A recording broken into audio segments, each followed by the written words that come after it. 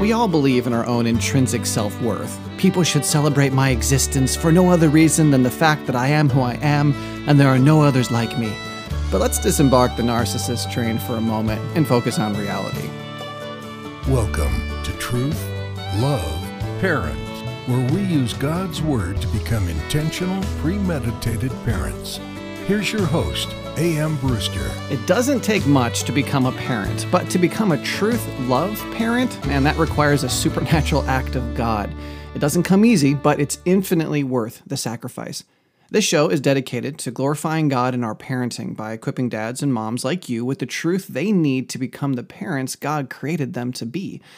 My name is Aaron, and I welcome you to this community of believers, all of whom are relying on God in this exhausting endeavor to become intentional, premeditated parents. I'd like to acknowledge two of those parents today. Kim and Ryan have made today's episode possible, and they, Team TLP, and I would like to invite you to learn how you can make a difference in the life of families all over the globe. Just click on the 5 ways to support TLP link in the description of this episode to learn more. And thank you, Ryan and Kim, for your part in this. And if you're still feeling more helpful after that, you can also take a moment to rate and review and recommend the show so that other searching parents can find us easier. We've tried to create a platform that easily connects God's truth with our parenting, and we're striving to become the premier hub of biblical parenting guidance on the internet. We have a long way to go, but we do have hundreds of free parenting episodes with notes and transcripts for every show. We also have an email-based parenting workshop called 25 Days to Becoming a Premeditated Parent, and all of that is linked in the description. And lastly, if you like redeeming social media, you should follow Truth Love Parent on Facebook, Twitter, Instagram, and Pinterest for daily advice, quotes, articles, challenges, and encouragement. And also consider joining the TLP family so you can have access to our closed Facebook group where we discuss parenting questions and pray for one another. Okay, so it's almost Mother's Day, and to celebrate it, we have a special 2-part episode called A Proverbs 31 Mother. Of course, everything we're going to study has applications for dads too, so in a way, this is about becoming a Proverbs 31 parent, and this will also be included in our biblical parenting series that will have these 2 shows and our Isaiah 11 father episodes. Proverbs 3:10 through 31 will likely be preached in pulpits all over the country this coming Sunday, and that's not a bad thing. No matter how many times we've heard it preached, it's a fantastic passage filled with practical truth for application to various parts of our lives. However, for the next 2 episodes, I just want to make some focused observations that deal specifically with Christ-honoring parenting. And before I jump in, as I said earlier, we have hundreds of free episodes dedicated to a plethora of various parenting questions, issues, and situations. So if you're not sure where to start, you could head over to truthloveparent.com and click on the podcast tab. There you'll see the whole show broken up by special guest, episodes by series, by topic, by season, and top 10 episodes. No doubt at least one of those lists will have something that will resonate with you in your current parenting journey. Or you could just start with our pilot season and work your way through chronologically. Each season builds on the previous ones and fills out our God-given calling to be disciple-making ambassador parents. Okay, so the Proverbs 31 mother or father. I wrestled for a while on the best way to approach this chapter. It's so filled with so many amazing things. I considered working through it exegetically from beginning to end, verse by verse. I thought about dealing with it topically. I even considered looking at the passage simply from a structural standpoint. However, considering that this is only a podcast and will not be able to unpack all the glory of this passage in just 2 episodes, I'll attempt to equip us to be ambassador parents by looking at what I believe are the 4 main themes of the passage and deal with some sub-themes. As I looked at the passage, I realized it was built like a poetic style I discovered in the early 2000s. I honestly can't remember the name of the style, but as a poet, I remember enjoying the device. Basically, it worked like this. The first line of your poem would have 1 syllable, the following would have 2, and so on. You could even have a mirrored version that worked back down to 1. The poet could start with a longer line and increase or decrease the lines by more than 1 syllable if they wanted to. Really, it's whatever you wanted.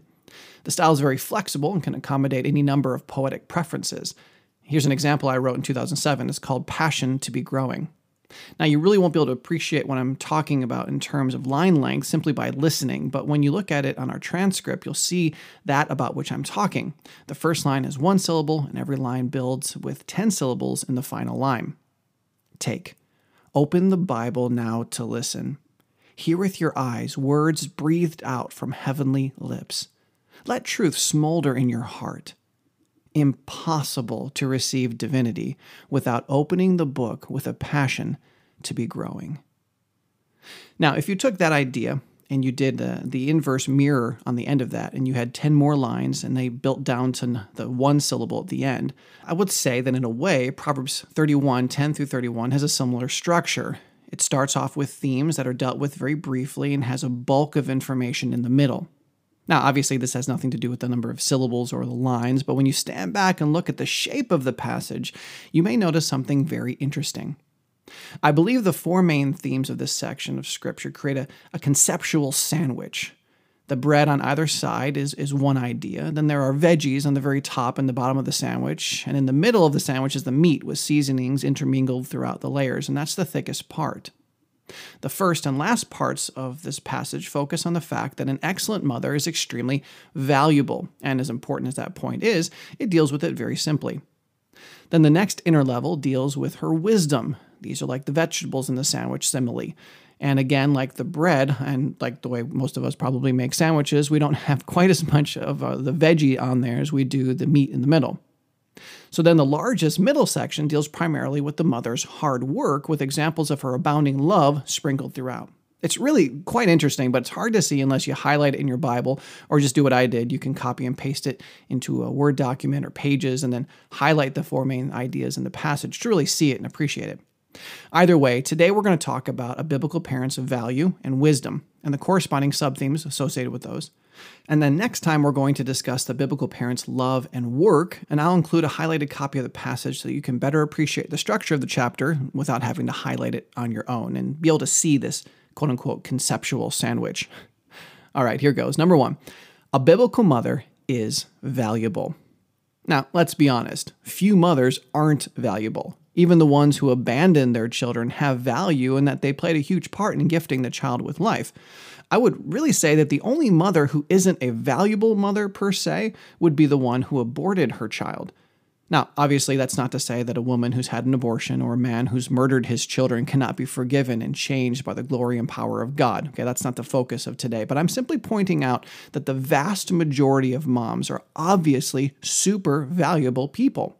But we have to acknowledge that God puts special emphasis on a mother, specifically who fears the Lord. In verse 10, we read, "An excellent wife who can find? She is far more precious than jewels." Now, the passage is going to define what it means to be excellent, but it starts by observing that she is far more valuable than the rock on her finger, or a whole store of them for that matter. And then in verses 28 through 30, we see that her children rise up and call her blessed, her husband also, and he praises her. Quote, "Many women have done excellently, but you surpass them all." Unquote.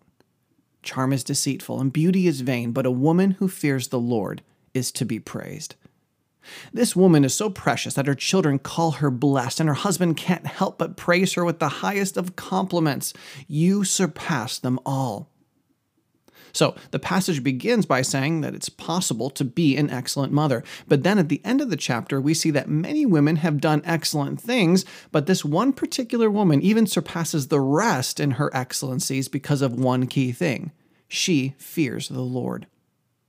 Now, this should remind you if you heard the episode of the Teach Your Children to Learn series, which started in episode 207. In fact, we'll be referencing that series a couple times today because of the overlap of ideas. The point is, if you want to be this excellent, super valuable Proverbs 31 mom, then the core of your person, your life choices, and your parenting needs to be the fear of the Lord. I'll talk more about the significance of this in our next main point, but for now, we all have to ask ourselves if those who know us best would say that we fear the Lord. Would our kids say that of us? So the passage starts and ends with this focus because it's the root, the foundation, the very center of the Proverbs 31 parent. Now, because she fears the Lord, A, this biblical mother is not only valuable to God, but B, she's also valuable to her family. In verses 15 and 21, we learn that she rises while it is yet night and provides food for her household and portions for her maidens. She's not afraid of snow for her household, or all her household are clothed in scarlet. She's valuable to her household, but she's also valuable to her husband. Verses 11, 12, and 23 read, "The heart of her husband trusts in her, and he will have no lack of gain. She does him good and not harm all the days of her life. Her husband is known in the gates when he sits among the elders of the land." Now, I know it's easy in our postmodern society to experience a wide range of annoyance and anger over the idea that we would be valued simply because of what we do for other people. We all believe in our own intrinsic self-worth. People should celebrate my existence for no other reason than the fact that I am who I am and there are no others like me. But let's disembark the narcissist train for a moment and focus on reality. Do I possess value as a unique creation of God? Sure. Of course, if I refuse to submit to God's expectations for my life, the whole of Scripture teaches me that my self-centered life is vain, empty, and worthless. We discussed that in some length in episode 224, Your Parenting is Not in Vain. But does it really matter how amazing you think you are if you are no practical good to the people around you? You may be an extremely talented artist, but if no one gets to see your creations, then no one will celebrate your artistry. You may be a world-renowned chef, but if you refuse to cook for anyone but yourself, then you can't expect people to value you for your cooking.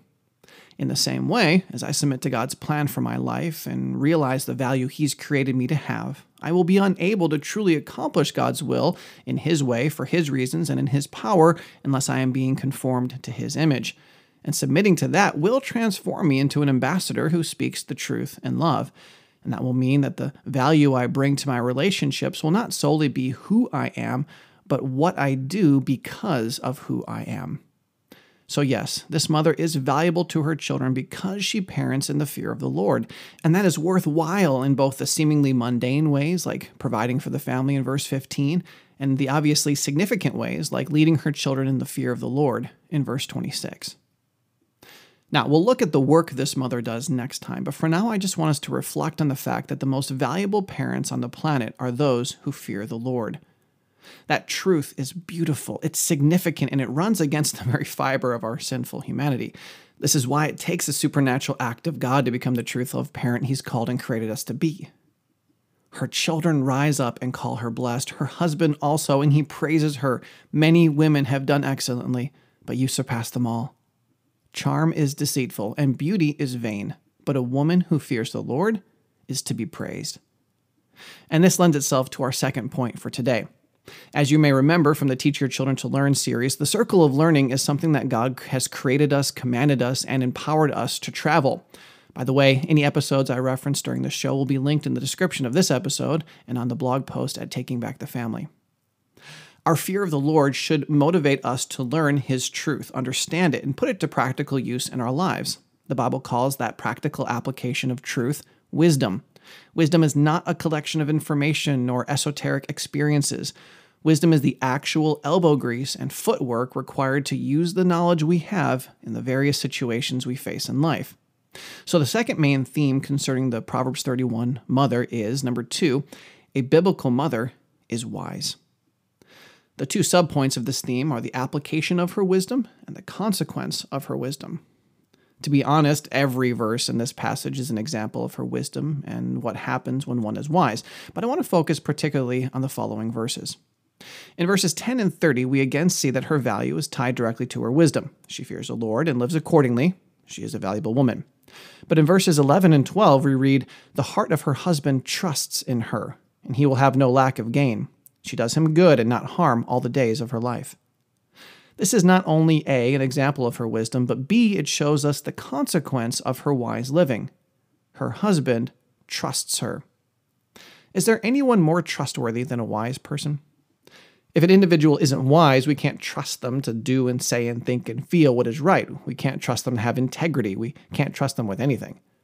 Our Parenting a Zombie series is all about how dangerous a fool is. A fool is the opposite of a wise man, and fools cannot be trusted to do anything but that which will hurt the fool and everyone around him. As I already said, every verse in this passage is an example of the Proverbs 31 mother's wisdom, the outworking of her spiritual knowledge lived out in her life.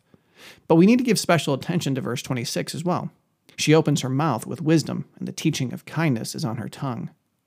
Wisdom clearly cannot merely extend to what we do. It also needs to apply to all we say. It's two sides of the same coin, really. If we're believing right, our desires will be right, and our actions, words, and feelings will be right as well. So many moms and dads think they're doing all the right things. They provide for their kids, impress on them the importance of education, they feed their kids and care for their health, and they try to give them enriching experiences. But when it comes to teaching their kids and interpreting for their kids, their parenting content is rooted in themselves, the culture, or some mainstream parenting guru. A good follow-up to this point would be our rock, bread, and donut series. During those episodes, we discuss how it's so easy to give our kids rocks and donuts instead of providing them the life-giving bread God commands. When we live like that, our teaching and reproving and counseling and training, even those seemingly good things, aren't rooted in God's truth. But a biblical ambassador parent is going to open their mouths with wisdom, the Lord's wisdom. So how about you moms and dads? Are you known for having a deep and abiding love and admiration for the Lord? Does that soul-stirring reverence inform your parenting? If you desire to be a biblical Proverbs 31 parent, then that is the starting point. Now, those are the two main themes with which I want to deal today. A biblical mother and father is valuable, and they are wise. Their value is rooted in the fear of the Lord, and their wisdom lives itself out in all they say and do and results in the fact that those who know them can trust them. Please share this episode with your friends who desire to be more biblical parents, and join us next time as we study the remaining two themes from Proverbs 31:10 through 31. Yes, it's a big, exhausting, supernatural task to be a truth-love parent, but God has the way, and we are here to help you walk it. So to that end, I'll see you next time. Truth, Love, Parents is part of the Evermind Ministries family and is dedicated to helping you become an intentional, premeditated parent. Join us next time as we search God's Word for the truth your family needs today.